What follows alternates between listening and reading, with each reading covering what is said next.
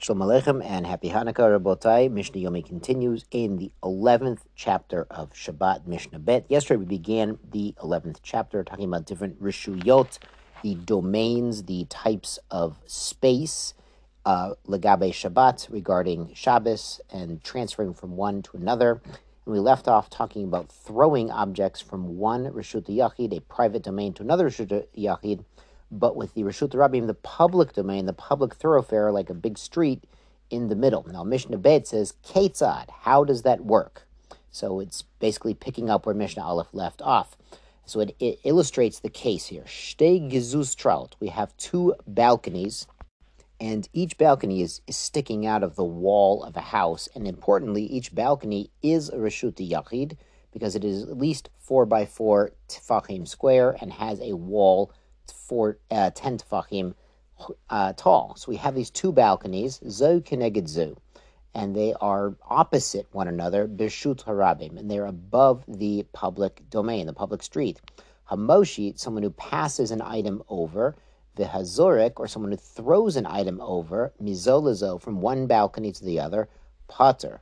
So this is the opinion we saw of the Chachamim in the previous Mishnah, in Mishnah Aleph, that throwing an item over the Rishus Harabim from one Rishut Yachid to the next Rishut Yachid, one private domain to another, over the public domain, is pater.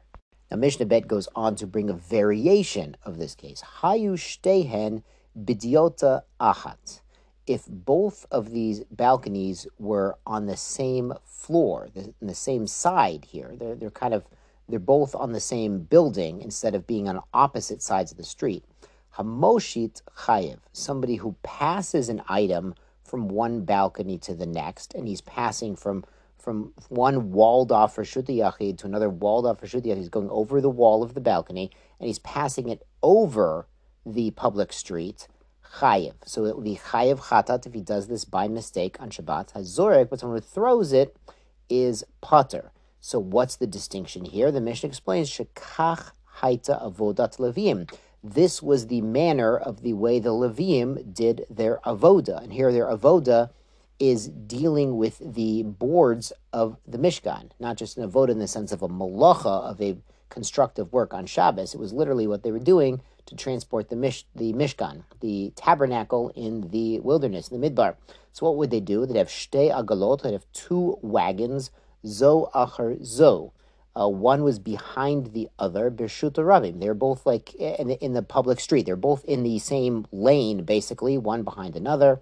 And Moshitin Hakroshim Mizo Lezo. And they would pass over, the Levi standing in one wagon would pass the board, the Kerish, for the Mishkan to the next Levi in the next wagon of Volozargim. But they never throw it. So what's going on is they were Davka standing in the wagon, which was a Rishut Yachid, and they're passing the Kerish, the board, to the next Levi in the next wagon, which is also Rishut Yachid, and they're passing it over the Rishut Rabim, the public domain. So that's exactly how they did the avoda and the malacha to transport the Mishkan, and therefore that is chayev on Shabbat if somebody does this from one balcony to another, but they would never throw the boards. So throwing the boards is pater. That's not how the Leviim did it.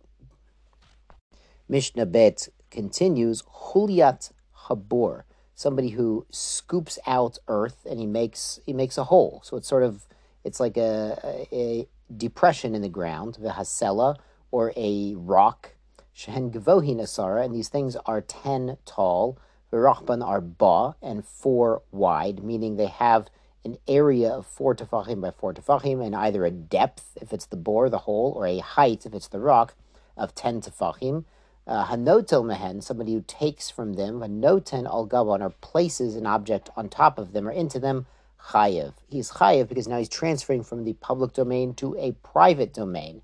These items, this depression in the ground or this rock boulder above the ground, they're the minimum size for Rishut Yachid, so transferring from the public street to these places is chayev. But pachot miken, a smaller area, pater. If it has smaller dimensions, for example, the hole's only 9 tefachim deep, or the rock is a 3 by 3 tefach rock, not 4 by 4, so then it's not large enough to be a domain.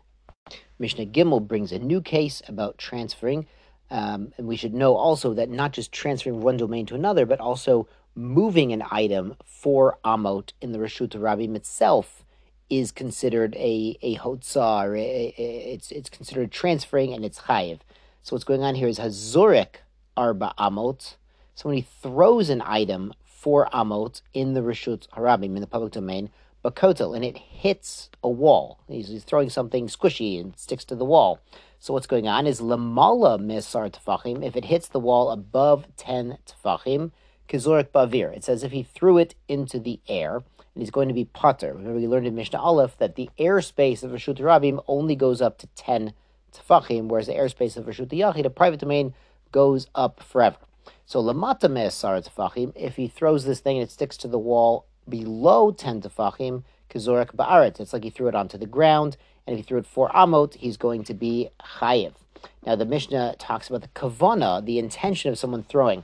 Hazorek ba'aretz 4 amot chayiv. Someone who throws along the ground, even if it bounces, and it moves 4 amot, he's chayiv. But zarek letoch 4 amot, when it galgel chutz le 4 amot, so he threw it.